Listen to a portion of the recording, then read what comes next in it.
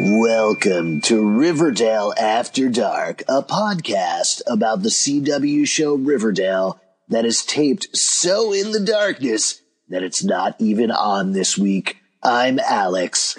We two men have gathered in this great darkness to record, and this time there's no third man who's angry to stop us from making this voice.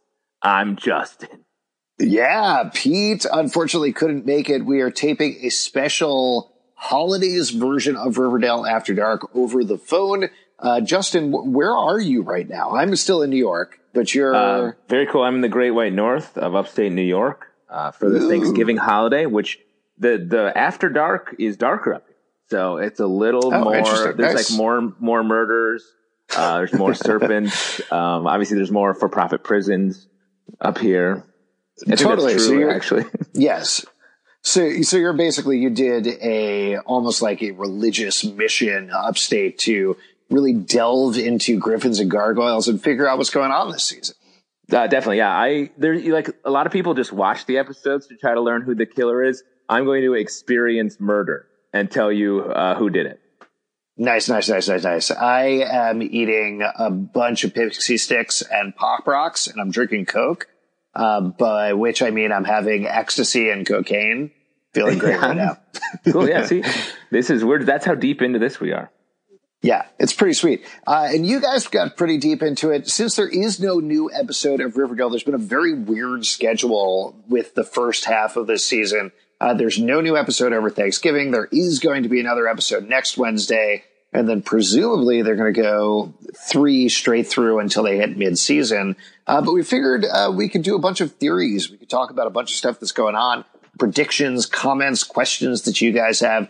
We got a ton of questions on Twitter. So I figured we'll read through those. We'll call those out. We'll see what we get to. Maybe we'll add some theories of our own about Griffins and Gargoyles.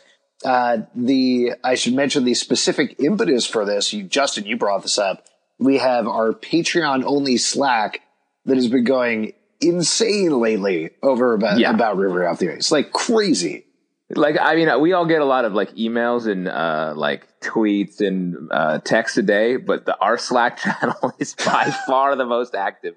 And it's mostly just like, actually, I've been rewatching episode 3 for the 4th time. And there's a character in the background of the mirror that is, we're getting into it. Yeah, I want to specifically call out 2 of our Patreon supporters, Aaron and John George, who literally, and this is not a joke at all, they have a murder board that they've set up in their living room. It's the most amazing thing I've seen. They've been rewatching the season, putting up clues, putting it together. So it's pretty intense. If you want to get in on that, that's for Patreon supporters only, patreon.com/comicbookclub. We do it at the $2 a month at overlevel. But there was a point the other day where I was like, oh my God, we've been talking for hours and I think we've figured out who the Gargoyle King is, but I'm not even sure what's real anymore. It's amazing. Exactly. Like, we have a lot of answers in there that may or may not be true. And I also like the point they made, like, oh, we have to hide that for Thanksgiving so our relatives don't think we're crazy. I kind of want to start a murder board tomorrow on Thanksgiving morning just so I have to hide it at this point. Yeah. Oh, good. Alex, where's the turkey? Here's this murder board about why is your turkey full of red and blue thread that are crisscrossing with push pins on them? And it says Kevin Keller for some reason. That's weird. It's weird. I took a bite of the dark meat and my mouth is blue and I'm frothing.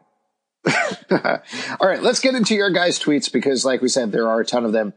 Kick it off with a 2-part tweet from Wendy on Twitter.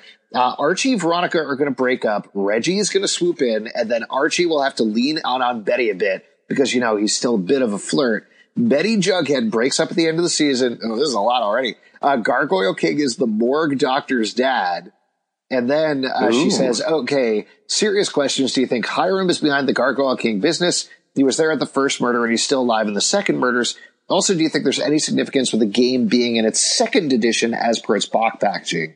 I actually want to start with the second tweet first. I have a couple of ideas about them, and then I'm curious to see what you think, Justin. The Hiram thing, we talked about this a little bit in the Slack, and I believe this pretty strongly that Hiram is not the Gargoyle King. I think, first of all, just the idea of Hiram Lodge wandering around in a stick and bone costume is ridiculous. It's just not going to happen. Him. He made his bones. He doesn't need to attach them to his arms with duct tape. Right. The other thing, though, is a lot of people point to the fact that he seemed to be controlling the warden. But I don't think, if you go back and watch that scenes, I don't think that's what's going on. You see him and the warden exchange glances before there's the riot at the prison. But Hiram, they're just exchanging glances. It's not Hiram saying, do it, or whispering anything like that. I think there's a slight possibility that Hiram is being controlled by the Gargoyle King as well. Interesting. See, I think, and I think I've maybe said this on another episode, I think Hiram is aware of the Gargoyle King and he is moving to, I think Hiram's going to move from this sort of ultimate evil octopus position. We spotted this octopus pin that's been on his lapel throughout this season, and his organization is going to be combating the Gargoyle King. So I think he's going to move from being this sort of ultimate source of evil to maybe a force for, I don't want to say good, but a force moving against this darker evil of the Gargoyle King. I can definitely see that. I mean, I can see it either way, but again, I just don't think I don't think he is going to be the Gargoyle King, because him just being the source of all evil in Riverdale is a little too easy. It's a little too pat. And I think it's going to be more complicated than that. Definitely. This show is smart in that it gives us the obvious choice, the less obvious choice. And then in some cases in previous seasons, it's this third or fourth obvious choice, which then spins back on the first or second obvious choice. And I just feel like with Hiram, he is too central to the show to go down this way. And I think they're moving into more of a Game of Thrones style a show where there are factions and it's not all cut and dry who's good, who's bad. Because we know that Archie's the only character who is strong good all the time. He's there's no artifice there. Every other character has dual personalities that they're sort of toggling back between, like Betty, Dark Betty. Veronica's rich girl from the city that's coming home to be a good girl in Riverdale. So I think everyone else is capable of fully switching between good and evil besides Archie. Moving on to the second thing, this is something that I've heard fans talking about quite a bit, is the fact that it's Griffins and Gargoyles second edition. This may be dismissing it too much. I see that as just being a detail. During the Satanic Panic, which is a lot of the inspiration of what's going on this season, I believe, I could be wrong, that was Dungeons and Dragons first edition. That was the original editions of Dungeons and Dragons that they believed was satanic and causing people to do ritual murders. And of course it wasn't. And second edition was introduced after that, I think in 1989. But I think that's just supposed to be a detail there, a call out, a shout out to Dungeons and Dragons, because the more famous edition of D&D is second edition. But again, I could be wrong about that. Yeah, that makes sense to me as a reference, even down to they're talking to the art director and hey, we need what does the cover of this book look like? And mocking it up based on Dungeons and Dragons makes a lot of sense. But I'll also argue it seems like the Gargoyle King is taking advantage of something that he or she maybe didn't create. So maybe the second edition is something that whoever this person is, twisted it a bit to mold it to their purposes. So there may be some changes to it, but I don't think it's a clue to who is behind it. Yeah, I think so too. Something, I don't remember whether we talked about it in a previous episode, but an interesting little detail. Now, I've been kind of into the theory that Hermione Lodge might be the Gargoyle King. I'm not totally sold on it. But one thing that I think is an important clue is that she is the one who breaks into Mrs. Krabappel's desk. I guess Crabapple is what they call her on the show, even though it's clearly a weird Simpsons reference that they're doing. It is a weird reference, but Riverdale, not shy about referencing characters from other things. May I mention Ben Button? Yeah, well, this is very exciting for me because I've always wanted the Brad Pittiverse and the Simpsons-averse to cross over, and finally it's happening in Riverdale.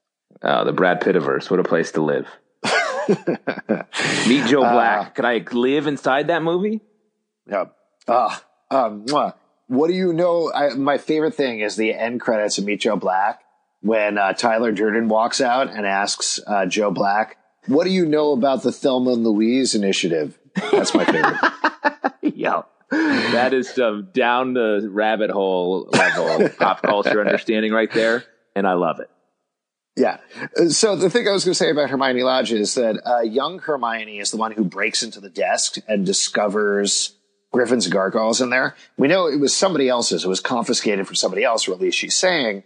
But it's a weird thing for Hermione, who otherwise seems to be a little bit of a goody-goody, to breaking into that desk. So the theory there is that she knew Griffins and Gargoyles was in there. She wanted to play it. And so she set up this scenario where she was going to take it out.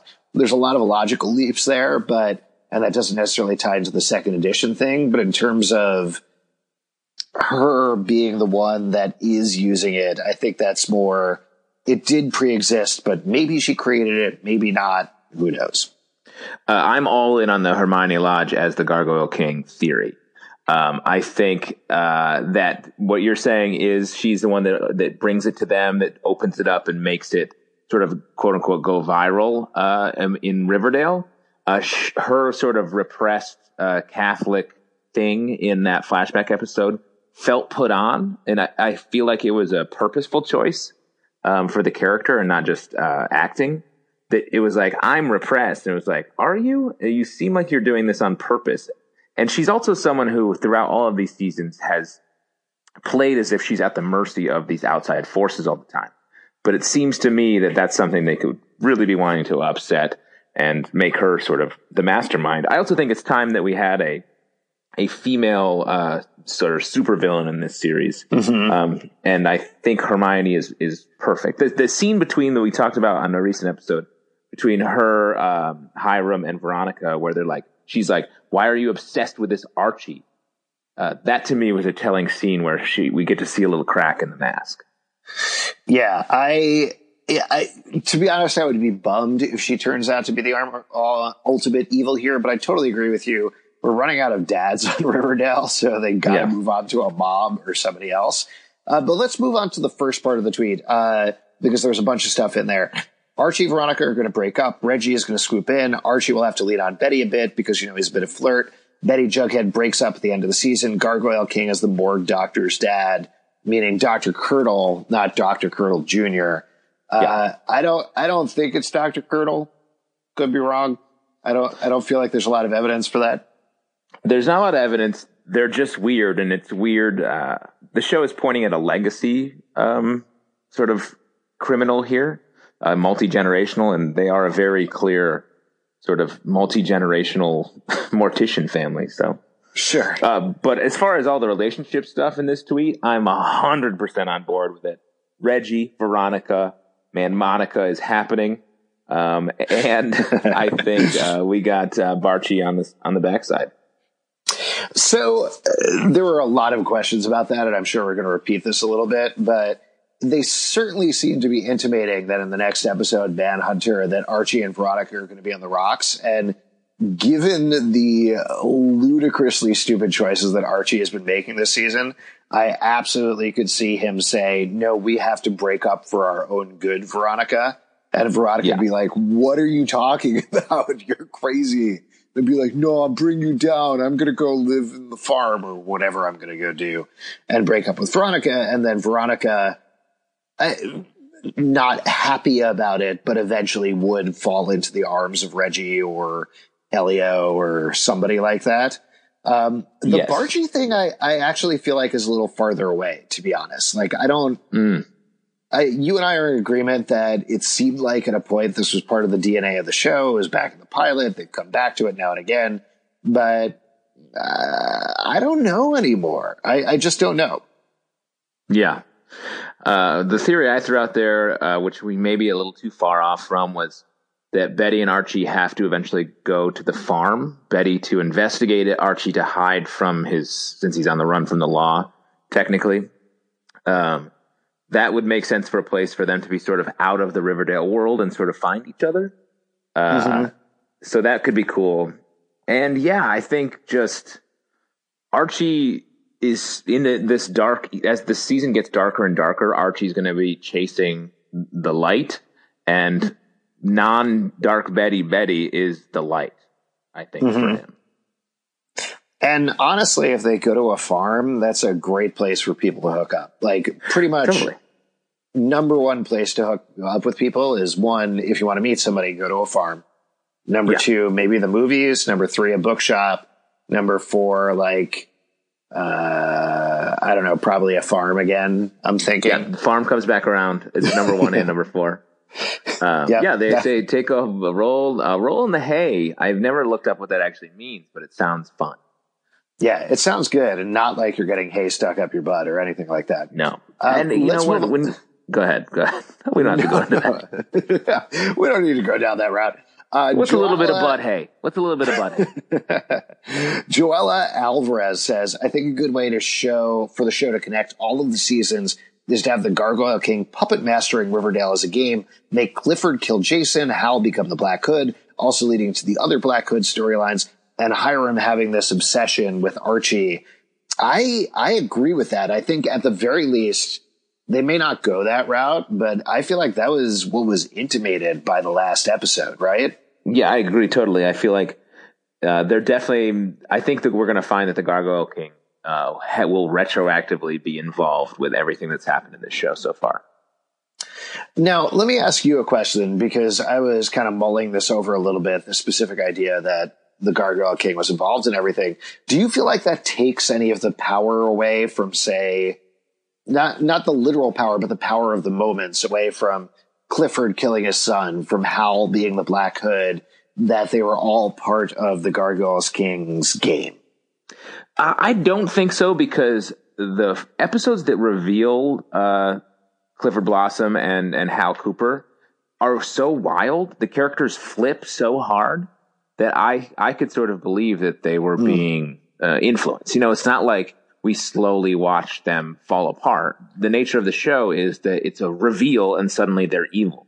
So that seems to be the way that the Gargoyle King plays.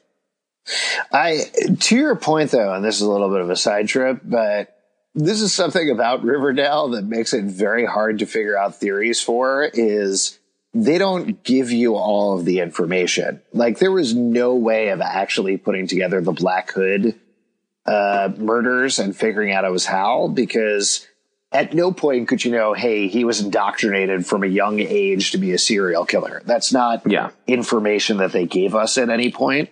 Right. So same thing with the Gargoyle King, where it's like, it could honestly be anybody at this point.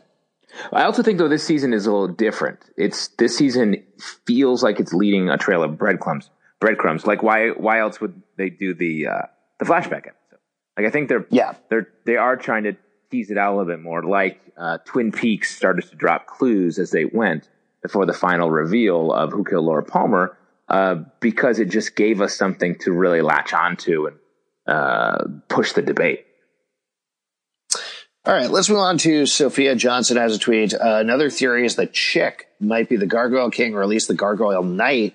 Let's put a little asterisk there and come back to that in a second. The writers have said he's coming back this season. Also, he escaped the Black Hood. He couldn't have done that without having extra power, at least with having somebody backing him up. Well, as we all know, Chick is the hero of Riverdale, right? The main character, the protagonist. We're just wading through the day players before we get to the Chick show. 100%. We're all in agreement on that. That said, I did want to mention about the Gargoyle Knight. Now, this is something that fans noticed on IMDb, and as a little caveat there, IMDb is user curated, so any information can be on there whatsoever. But they noticed that there was somebody who was cast named the Gargoyle Knight, and the Gargoyle Knight had shown up in several episodes. The episodes that what we've been calling the Gargoyle King has showed up. And the theory is that we haven't actually met the Gargoyle King yet. The stick and bone thing that we've met is the Gargoyle Knight. In fact, that's presumably somebody who works for the Gargoyle King, is second to the Gargoyle King. So getting back to the question, though, what do you think? He's like the Gargoyle intern. It's like the Gargoyle intern. Right, exactly. Like he gets college credit, but that's it. And like, of course, a Gargoyle King's not going to like, oh, let me put on my sticks. Let me get on my stilts. Like, this is clearly someone who gets coffee, duct tapes bones and meat to their face and body, and wanders around the woods scaring teenagers. Yeah, it's funny. At work, we just did interviews for new interns, and that was one of the questions I asked them is, are you comfortable taping your bones to your face? Yeah. And most of them were like, absolutely. 100%. Yeah. Let's do this. What's your greatest weakness? How are you with bone on your face? Yeah, it's funny. Last time I asked somebody how they were with bone on their face, they called HR. Oh, that's weird. Yeah, you've been fired You just got fired just now, actually, from your job. Yeah, live on a podcast. That was crazy. What do you think, though? Is Chick involved in the Gargoyle King in any way? I hope he is going to be on the right side of this, and I feel like he's either the Gargoyle Knight, and it's like a reveal, a twist. And I do agree with the theory that the Gargoyle Knight is the person in the woods. I think Jughead, at the end of the most recent episode, meeting the Stick and Bones man in the woods, is him trying to talk to that person who I think he's already met with to get to the Gargoyle King. I think that's maybe a reveal we find out. But I'm hoping Chick comes in with a piece of information to help them go on the right path. Yeah, the thing about Chick is at no point was established that Hal Cooper could run really fast. So the whole idea of like, oh no, how can Chick get away from this middle-aged man? Always to me felt like, well, he probably can. He's in pretty good shape. He drinks a lot of milk on the stairs and stuff, so he'll be fine. I think he just got away. Like, I think that's going to be the explanation. We are going to see Hal come back. We are going to see Chick come back. My suspicion about that is that Betty is going to do an exploration of darkness in Riverdale and end up consulting Hal as sort of the Hannibal Lecter to try and understand how the Gargoyle King thinks. That's so smart. That's such a great movie for them to reference too, which they do so much on the show. I think it's going to be the same thing as she goes down that road. Hal will be like, well, have you talked to Chick? And she'll be like, bum, bum, bum, or something like that. Yeah. All right. This is from Lauren. Lauren says, Varchie is going to break up and Veggie will rise. Yes. What do you think? No doubt about that. Veggie? I 100% agree. I mean, I say Man Monica instead of Veggie. And I'm well aware those letters are incorrect. But I think... Yeah, I mean, to be fair, I prefer your hashtags, but Veggie is very good. Yeah, you love Veggie. I do like Veggie. In any way, yeah. So, we just talked about this. I think that's the writing's on the wall. That slow-mo shot of them getting out of the car to go visit Archie in his juvie fight club, which is a sentence I say a lot to my relatives at Thanksgiving, was very cool. And I also think the way that they're establishing Reggie's character this season is he's even dumber Archie. So if Veronica is sad because Archie has done some heroic breakup type thing, makes perfect sense that she would fall into Archie 2.0's arm. Particularly because he's casual dumb as opposed to chaotic dumb. Like Reggie's just like, duh, where's this go? Well, Archie's like, duh, I'll take the fall for this crime. And I think that's a big difference. Relationship. Yes. Frankly, I would trust Reggie more with almost anything than Archie, because you'd be like, hey, Archie, can you take this mail for me? And be like, oh, I'm sorry, I didn't mail it, but I did start a dude gang on the way there and and now I'm in space. Yeah. Sorry about that. So, all right, let's move on. The Amic fan says, just a question if you're taking them. Yes, we are. What do you think will happen to Phallus? Do you think they will be together come the end of season 3? Ooh, that's a good question, actually. Great. What do you think? You're a resident of the F Palace. Yeah, I think I've lived in the F Palace for years, and I'll tell you what, it's nice in here. I think F Palace is a rising relationship. I think it's strong. The flashback episode, there are a bunch of relationships. I feel like getting these characters back together with their true loves is a big thing. Whether it's Tom Keller and the former mayor, or I think it will play into a big thing, Hermione and, as Pete calls him, Luke Perry, Fred Andrews. I think that may be an inspiration. Some of the stuff you've been researching of the Shakespearean quote on the wall, it feels like star-crossed lovers. I think Hermione and Fred may be those star-crossed lovers that pushed her to become this Gargoyle King.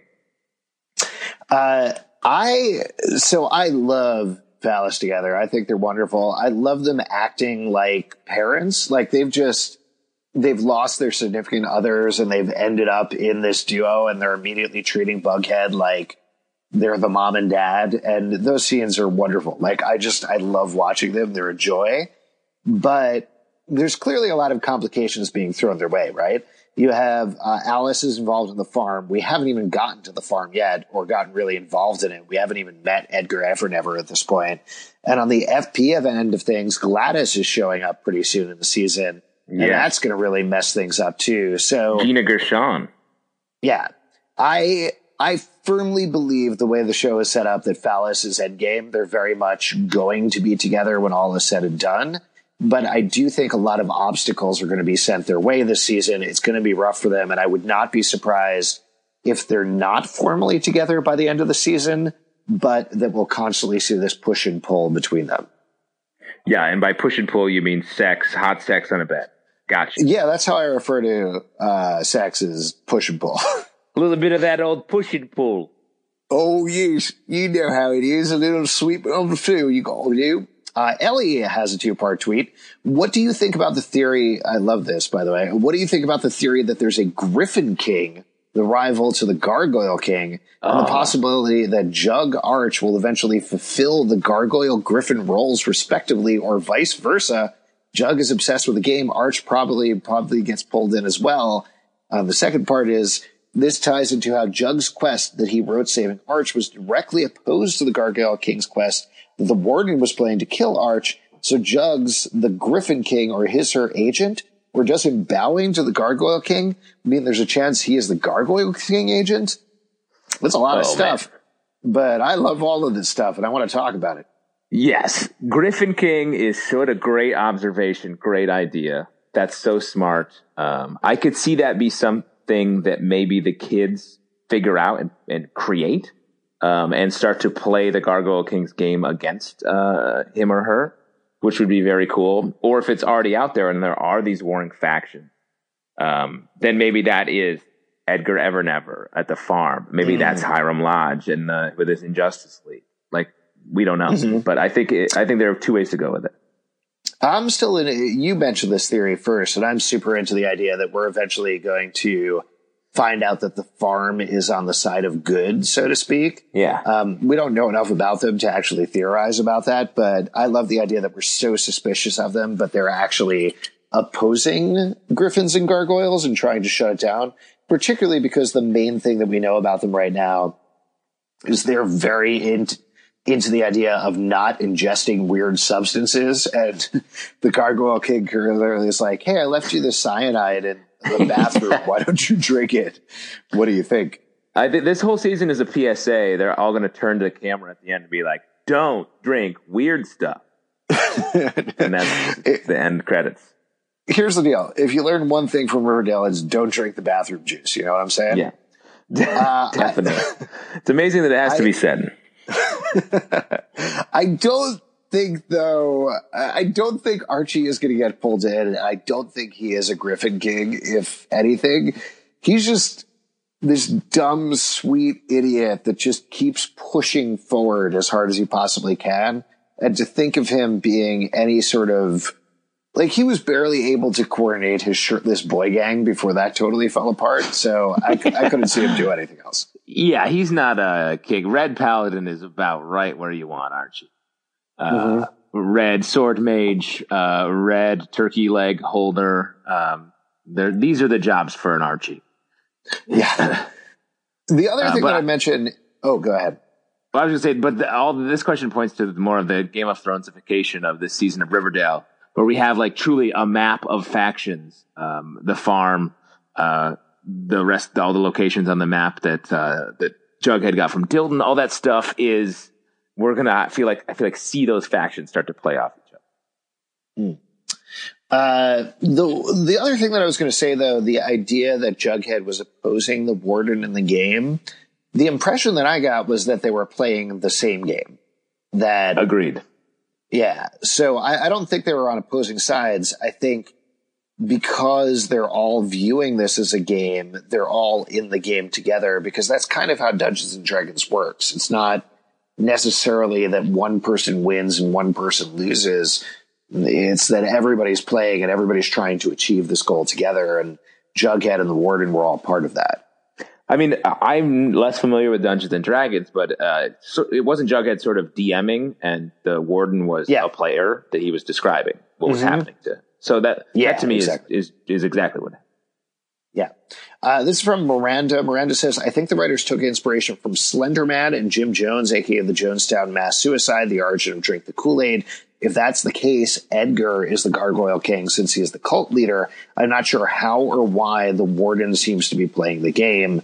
I still don't think Edgar is the Gargoyle King. I think she's absolutely right about there's a lot of cult references in this season. The main thing is Satanic Panic, which, for those of you listening, if you're not totally familiar with it, there was this thing that happened in the 1980s. We actually talked about this sort of thing a lot on our Legion podcast, where, I'm forgetting, moral panic is the idea. Yeah. And what happens in that, and please add in Justin if I get any of this wrong, but the idea is that people start to get upset about something in a moral way, and it essentially spirals out of control and becomes almost a mental virus that spreads from person to person, infecting them with this idea that doesn't necessarily make sense, but everybody very fervently believes. And in the case of Satanic Panic, it was that there were satanic cults that were trying to molest children, eat children, sacrifice children, kill children. There were trials that happened. There were kids that essentially were not even coerced by psychologists so much as the psychologist would say, well, this person molested you, right? And of course, the 4 or 5-year-old would be like, well, yeah, because they were told by an adult to say that. And that sort of thing would spread. So that spread out of control. A lot of people went to jail. It was very bad for a really long time.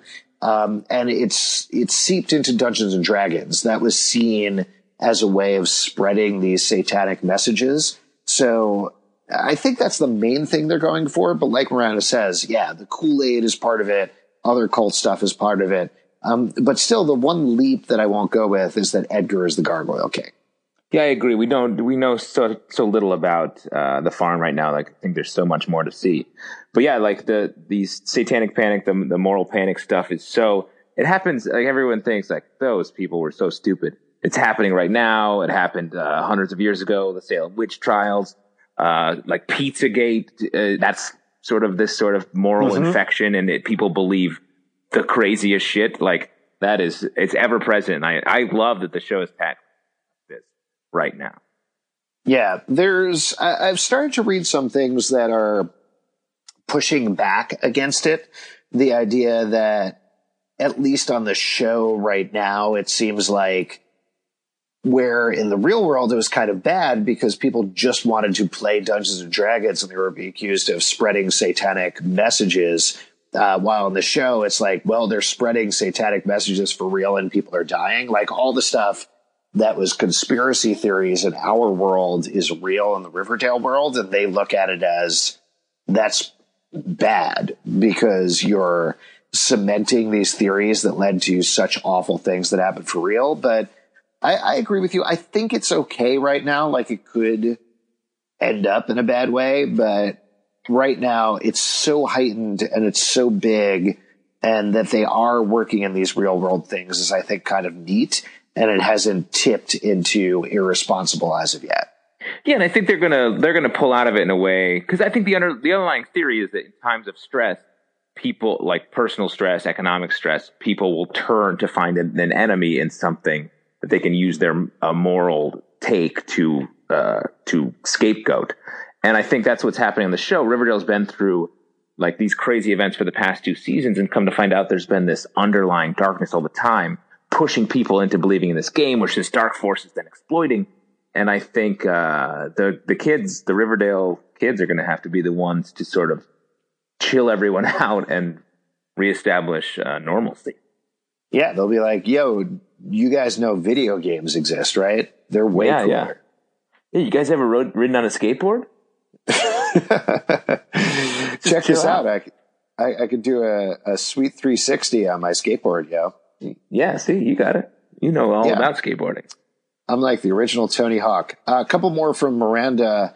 The farm has to be connected to the Gargoyle King, right? Evelyn seems to be the recruiter of vulnerable teens, like how she suddenly cared about Ethel. Ethel may end up even joining the farm. Edgar would be the actual Gargoyle King if that's the case. Again, I don't know if I'm wrong here, but I think cults aren't good. Like, cults are not cool. great. Cool statement. Cool statement. Yeah. It's pretty sweet. Don't join a cult, you guys. But at the same time, I think like the farm strikes me as one of these new agey cults more than a actually, hey, you dudes, let's have a fuck fest and murder some people type cults. Yeah. You know? Yeah. They just want to like sell some lotion to some strangers. Exactly. They just want to put the lotion in the basket. It's no big deal. Yeah, Nothing better has ever normal. happened with that. No.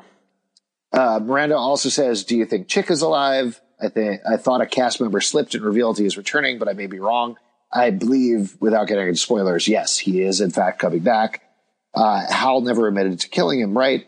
Chick could be connected, but the only reason I could see him returning would be to go after Betty, unless Charles is alive and Chick lied."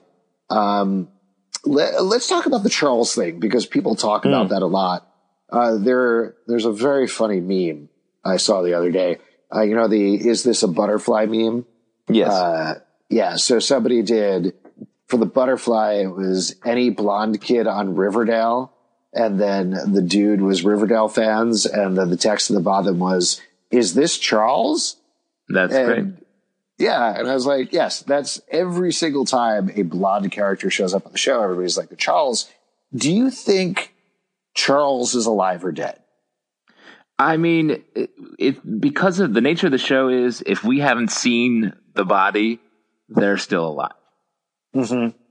And the way they walked through his death, the Chick walked through his death in the episode, was weird. Like, it felt like a story. Well, there was that, and then there was a deleted scene on the Riverdale season 2 DVD that we talked through on the podcast we did about that, where Alice is like, "Hey, I found out where Charles is buried. Oh, you know what they did was they cremated him and buried his ashes. Here's where he's buried." Yeah. And which is weird, but then they followed it up with a very emotionally, very well done scene, which to me felt like if that had been on the show, even though it was strange, it would have felt concrete. But to your point, they cut that out. They never showed the body. They never really explained it. So I would say Charles is dead until he isn't, is my theory on that. Yeah, this is total comic book logic. But obviously Chick would never willingly deceive us. So if anything, he's reserving Charles, because he's the hero, as his trump card in his war to make the show better. Absolutely. I think Charles was probably evil because he was the spawn of Alice and FP, two of the most evil characters on the show. And Chick has him held back probably at the farm, which is another source of good on the show. And they're all working together to just reform Charles and make him better and make him the Griffin Knight, if you will. Yeah, I will. Great. There's no theory too crazy for me. Last thing Miranda says is, do you think it possible that Hal is connected to the Gargoyle King? Hal is appearing on the show sometime this season, so there has to be a reason for it. I don't think he's connected to the Gargoyle King, but he might have some knowledge about it. What do you think? I bet. I agree with you. I think he messed around in the dark side of Riverdale. If we're saying that the Gargoyle King has been around for generations, Hal certainly knows about it. Yeah. This is also from Sophia. The Gargoyle King might be Claudius. We haven't seen him that much this season, and he wouldn't have been introduced in the show if he didn't have a major part of the storyline. He hasn't had a storyline yet, yet he was never mentioned in the flashback episode. I think there's two interesting parts of that to talk about. First of all, what do you think's been going on with Claudius? Because he was part of that Injustice League at the end of the last season, but he hasn't been present at all in season 3. Yeah, I'm curious. I feel like we haven't really touched on the Injustice League at all yet. And I think that octopus pin is going to play in. I think he's one of the tentacles of that. Maybe Claudius is doing some deep undercover work or something for Hiram. It's noticeable that he's not there. So I think we're going to get some sort of reveal. Maybe he's like down in this mine where Hiram's keeping the actual dudes that killed the guy that Archie needs to find to clear his name for the town. He has a role to play. Yeah, I agree with you. My suspicion is he's just not on screen.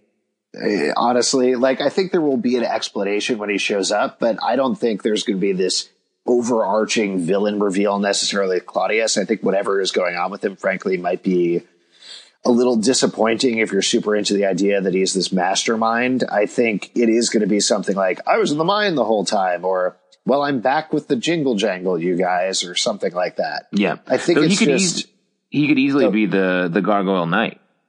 That's tall. True. He is tall. I just think Penny has shown up for one or two scenes. Malachi, who is also in that Injustice League roundup, has only showed up very briefly. They might be off doing something. There might be some Uber plan for them, but I think right now there's so many other things going on that they're just off screen. That's my suspicion about it. That's cool. What do you think about the idea that Clifford Blossom is still alive? I love that idea. Getting back to your bodies or it didn't happen thing, we were kind of just told that he hung himself and is dead, and we never really saw the body.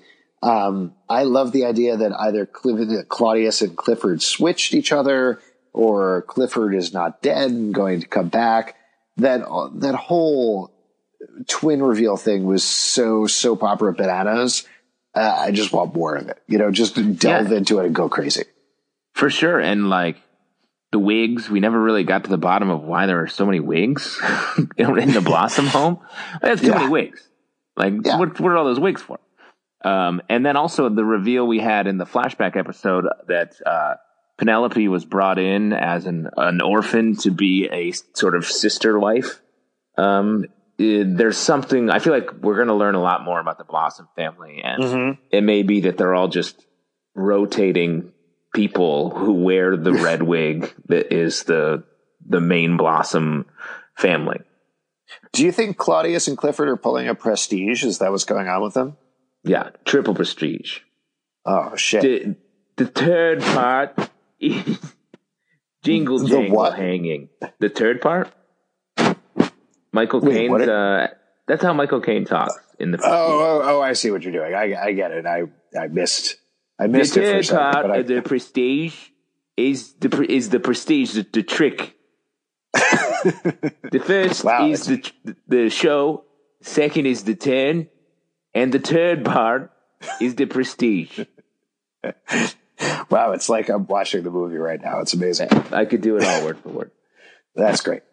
Julia Hale says, I think Hermione is behind the GG. She has been the first of parents to initiate conversation about it, and Warden also killed himself right before meeting her to escape the game. To me, it seems to be lining up. I 100% agree with that. I think... Love it. Yeah, all of those clues are exactly accurate. I would not trust that they'll be accurate after the next episode, but as of right now, yeah, Hermione is the one who was like, hey, what if we played this weird game that's in the desk and got everybody to do it? And like we talked about on the last podcast, the warden, the way the scene is set up, I think you're supposed to think, oh man, the lawyer is coming in to chide the warden about the terrible practices in his juvenile detention center. But you could also look at it as the Gargoyle King visiting her acolyte, and he kills himself because he knows she is going to come in, and that's what she wants to see. Hell yeah. Sweet. Darlene Detty says, I think Hiram convinced Hermione that she killed the principal during the Ascension party. They were also whacked out on drugs that she believed him. She's been holding that over her head for all these years. Ooh, that's an interesting theory. What do you think? That's interesting. That's cool. I do think the Principal Featherhead thing is so weird. Like, it was an odd death.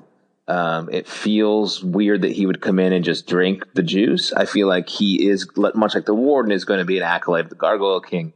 And we're going to learn that story will come out probably closer to the end of the season. Yeah. Again, walking into a bathroom and seeing blue water in there, which usually doesn't have the best connotation in terms of toilets and stuff.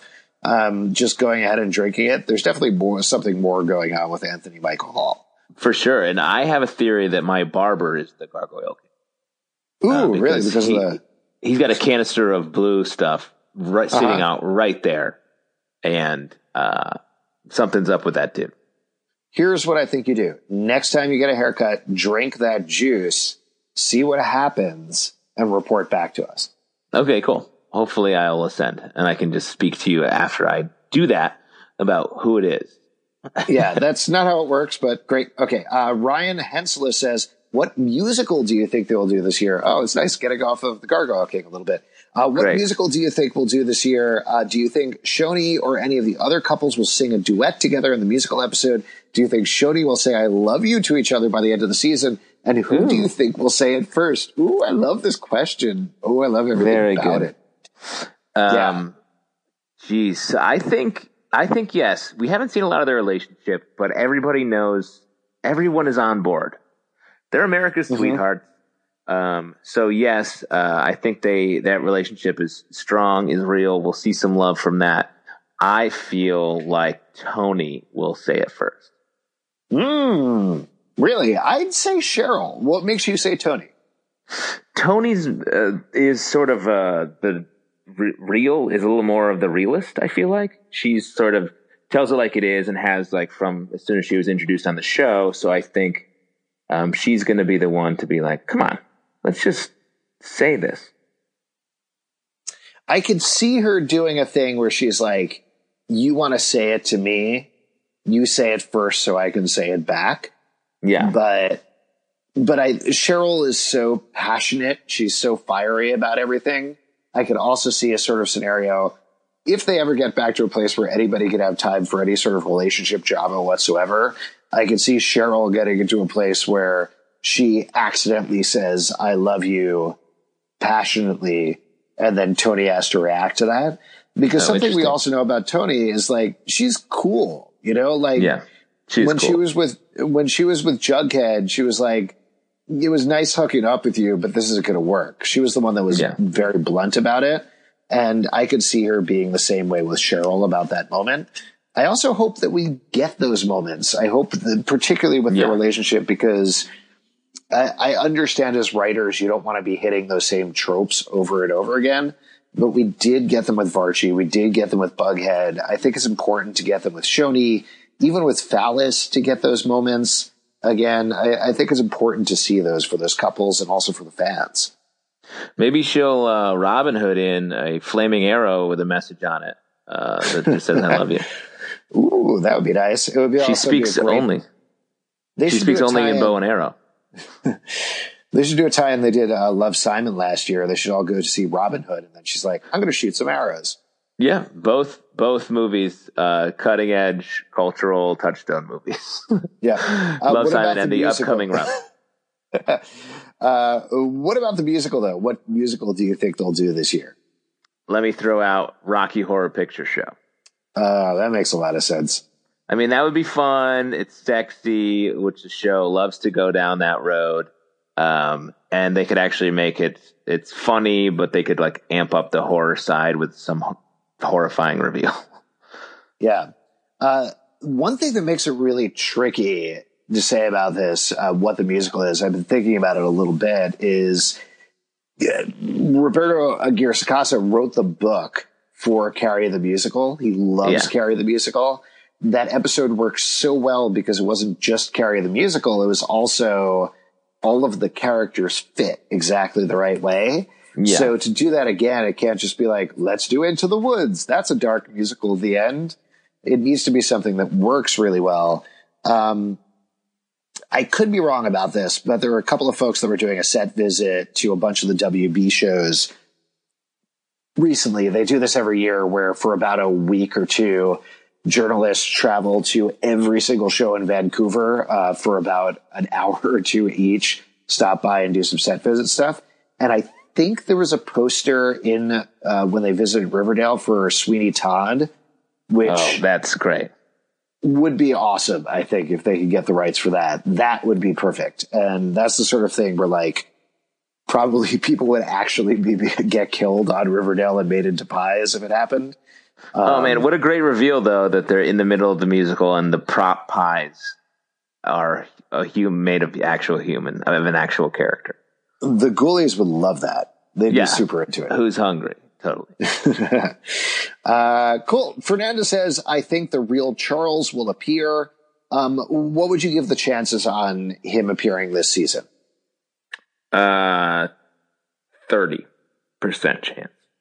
Okay. I'm going to go with that. I'll agree with that. I'll put it at like 35. Okay. Edging it up. Pushing the borders. Got you. I'll go 36. Oh, I'm going to say 37, and that's my final answer. Okay, well, I guess we'll see who prices righted this correctly. Alexander Stapp says Hiram is the Gargoyle King because he has capital C connections. Oh, cool. I think his connections are different connections. Yes, so this does remind me of the theory going around on the Slack of Pop Tate as that gargoyle. So this came from, I believe, an article on Nerdist that somebody put up. And I liked 3/4 of the article until they made a insane logical leap at the end to Pop Tate is definitely the Gargoyle King. The thing that was really neat about the theory was they were suggesting that the reason people are having seizures is because of Pop Tate's milkshakes, because everybody's constantly drinking the milkshakes. And I don't think we've necessarily seen like Betty specifically drank a milkshake and then she had a seizure, but everybody is drinking milkshakes all the time. So I feel like that would make a lot of sense. Pop Tate is a person who has existed in the town for a really long time. So I could see him being under the thrall of the Gargoyle King, but I don't think it's him. What do you think about that? I agree. It may just be a horrible case of lactose intolerance. Yeah. 100%. The big reveal is the townspeople are like, wait, there's milk in these milkshakes? And everyone loses their minds because they are all related. So it makes sense if they all had genetic lactose intolerance. Yeah. And I think that's at the end of the season when they turn to the camera and say, and that's why you shouldn't drink milkshakes. They're going to have to tell people to not drink a lot of stuff right at the end of the season. Yeah. Toilet water, don't drink that. Don't drink milkshakes, all that stuff. Jen Ben says, fearing for his life, Archie will go on the lam and Jughead will follow. They will somehow end up with Gladys, who will bring them back to Riverdale. The big mystery is how this ties back to G&G. I feel like there are pieces there, but they're not necessarily put together correctly. What do you think? I do think the introduction of Gladys is going to be interesting. I don't know what role she has and how what flavor is she providing to the show and specifically to Jughead's life. I don't know. I see it as, it's so hard to say because we've been in such this crazy period with Jughead and even FP and everything going on in the town that any predictions I would have for like, normally I would say the way you structure the season, right, is that Jughead finally feels like he's settled. FP feels like he's settled. And then Gladys and Jellybean show up and really shake everything up. But right now, Jughead is fucking insane and wandering through the woods praying to stick monsters. And FP is like at his wit's end because everybody is dying and drinking blue juice in order to commit suicide. So anything that Gladys and Jellybean would come in and do, they'd be like, we're here to really shake things up. And they'd be like, we have no time for this whatsoever. Yeah. Maybe there'll be a stabilizing presence.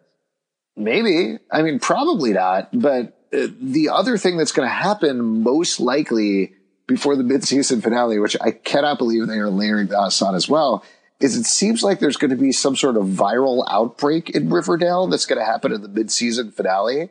So on top of everything else, it's going to turn into like The Walking Dead by the time this comes back. So, sure. I mean, it would be hilarious if Gladys and Jellybean show up and they're like, hey, we're back in Riverdale. And everybody's like, we have to kill zombies now. I'm really sorry about that. Yeah. We don't have time for you. Oh, that's wild. Maybe that's how they get to the farm, is they're fleeing the zombified residents of Riverdale. Sure. Anything could happen. This one, I'm a little sad that Pete is not here. This is from Barchioni Phallus, I think is the username. Barchi and his inevitable face it, Pete. Justin yelling how they're going to happen every episode is a whole mood. I'm so glad you actually talk about them because most of the time Riverdale fans only care about Bughead, and it's great that you guys acknowledged Barchi. Hashtag chick the hero. I know this is not a question. Just need to say that after binging your podcast. Yes. Barchioni Phallus, number one fan. Justin, do you want to respond to this? You want to rip Pete a new one while he's not here? The new one has already been ripped. It's pre-ripped, thanks to Barchioni Phallus. And I got to say, spot on. This tweet is literally just trolling Pete, who, as we know, is the scaredy Pete of the podcast. So this kind of thing could really push him over the edge. What I like best about this tweet is that it gave us a new hashtag chick the hero, which I think we really need to start using it every episode. Yeah, no, it's time to put it out there with no evidence whatsoever. Yeah, you guys start treating it, get it trending. I know everybody wants to get hashtag Shoni deserves better trending during episodes, but let's switch that over. Let's put it on chick the hero. I think we can all really get behind that. 100%. Great. A couple more tweets. You guys sent in a lot of stuff, which is awesome. This is from Betty and Archie. Do you think Barchi looks like a good couple because of their adorable reunion? And I'll also follow this up with Lee says, and Lee, by the way, I love this Twitter username is Barchi with 6 E's at the end. What did you guys think of the Barchi reunion we got at the end of episode 6? Do you think it was just put there as a friendship scene or perhaps something more? Oh, that's well observed. I've already spoken to this. That was love. Look at that. That was a reunification moment. Archie at his lowest. Betty right there working on cars to get there, which is her whole thing for some reason. And they are there. That's love. He just came out of a stink pipe. What could be a better time to fall back in love? See, I disagree with you there because this is where you're wrong. This is where you're wrong. Oh, okay. Actually, I guess I didn't think about the fact that I was wrong. Yeah. So that's something to really consider. All right. But I will throw out there that what I read in that scene is she hasn't gone to visit him in jail at all. They are best friends. They've been best friends with their kids. I didn't read something romantic there. Like, I think KJ Apa and Lily Reinhart are wonderful together. Do I think Barchi will happen at some point? Yeah, probably. But just that particular scene to me just read as this sweet, wonderful relief that he was seeing Betty again, this person that he loves, this person that he cares for. And it was a very sweet scene between them, but I saw it as a friendship scene. You can take that Barchi hate and shove it up your stink pipe because you're wrong. I think we all know what happened in that scene. All right. And let's keep in mind that a blonde woman was visiting Archie in juvie. And It's yes, true. it was Veronica wearing a blonde wig, but Archie doesn't know the difference. He can't keep track of all of those details. Well, we talked about this on the podcast. There was that scene when Monica Posh first showed up, and she said, "Hi, I'm Monica Posh from the Innocent Project." Cut to Archie. He looks confused. They cut back to Veronica. She winks, and then they cut back to Archie, and he's like, "Ah, all right, I get this. I see what's going on. All right, my friend Betty is winking at me. Now we have sex." That's Archie thinking. I think like Archie. It's on. We have sex now? Yeah, exactly. Lay with woman. Yes. Punch baby, man. Punch man, lay with woman. What, Gargoyle King? Archie missed few episodes. Here's what I think is going to happen the next episode, because Archie immediately fell asleep as soon as they started to explain the Gargoyle King to him in the last episode. I think what's going to happen is be like, all right, here's what's going on. There's this thing called the Gargoyle King. Griffin's a gargoyles, and he's like, I know what I need to do, and immediately runs away as far as he possibly can because he has no idea what's going on. Yeah, no, this is not going to be, he's not going to be ready for this. Right. And Veronica is going to call him on the phone and be like, listen, we really need your help with this Griffin's gargoyles thing. And he's like, what if instead we broke up? What do you think? Yep. End of season. Yeah. End of season. Last episode. The rest of it is just milkshakes and that's it. Series finale. Aaron, this is a two-parter, says, I think some of the parents and other adults never stopped playing G&G and have been playing off-board since the Midnight Club days. Do you think Featherhead had a habit of drinking strange beverages found in... Sorry. Do you think Featherhead had a habit of drinking strange beverages found in public bathrooms or could he have been playing a game of his own? Also, I love the similarities between Freddy Krueger and the Gargoyle King in the Midnight Club episode. Could the Gargoyle King be someone that wants the kids of Riverdale to pay for the sins of their parents? Maybe they had more to do with Featherhead's death than Alice let on. I know what you did 20 years ago. Starting at the back, totally agree with you with the past stuff. There was the Freddy Krueger stuff going on. We know that the Riverdale folks love Freddy Krueger. They dressed up Ross Lynch, Harvey Kinkle as Johnny Depp over on Sabrina. They were singing Dream Warriors from Nightmare on Elm Street 3. So I absolutely think like there's a sense of the sins of the parents revisiting the kids thing. But other than that, I don't know if there's any more Freddy Krueger-ness going on necessarily. Oh, I do think all the characters can walk within each other's dreams. Yeah, 100%. But other than that, I'm saying. Well, I'm also saying don't put it past this show to get wild. Like, sure. There could be a whole episode that takes place just in their dreams. And I would be 100% down. Yeah, absolutely. Well, let's talk about the first part. Do you think some of the parents and other adults never stopped playing G&G and been playing off board since the Midnight Club days? 100%. I think that's with the warden playing the game, I think was a big reveal there that the adults have been playing the game and their gameplay is wound up with their entire life. Yeah, I don't think the warden was like, oh, Ben and Dilton are playing over the summer with Ethel. Gotta join in that. Yeah. These kids seem like they're having a pretty good time. I'm a character from the Shawshank Redemption. This is Benjamin Button from that Benjamin Button movie. Let's go hang out with him. That would be nice. We're all movie characters. This show's like IMDb, sort of. And do you think Featherhead had a habit of drinking strange beverages found in public bathrooms? Yeah, absolutely. Like all principals, you have to drink the stuff that the kids leave in the bathroom. Right. Just as you leave milk and cookies out for Santa Claus, you have to leave drinks in the bathroom for principals. That's how it works. That's how it works, yeah. Otherwise, they'll get thirsty overnight. Yeah. Merry principal, miss. Drink this urine sample. John George says, I have a theory that milkshakes are assigned by hair color. Josie and Kevin are putting the lie to my theory, so that's also my complaint. I'm sorry, John George. I think that's crazy. That's a deep, deep conspiracy theory. Yeah, particularly because nobody is actually drinking milkshakes assigned to their hair color. But I love the idea. I mean, if you're going to get a milkshake, coordinate it. You know what I'm saying? Yeah, like everything. It should all be just your hair color is the most important quality you have. Just ask Archie. It's true.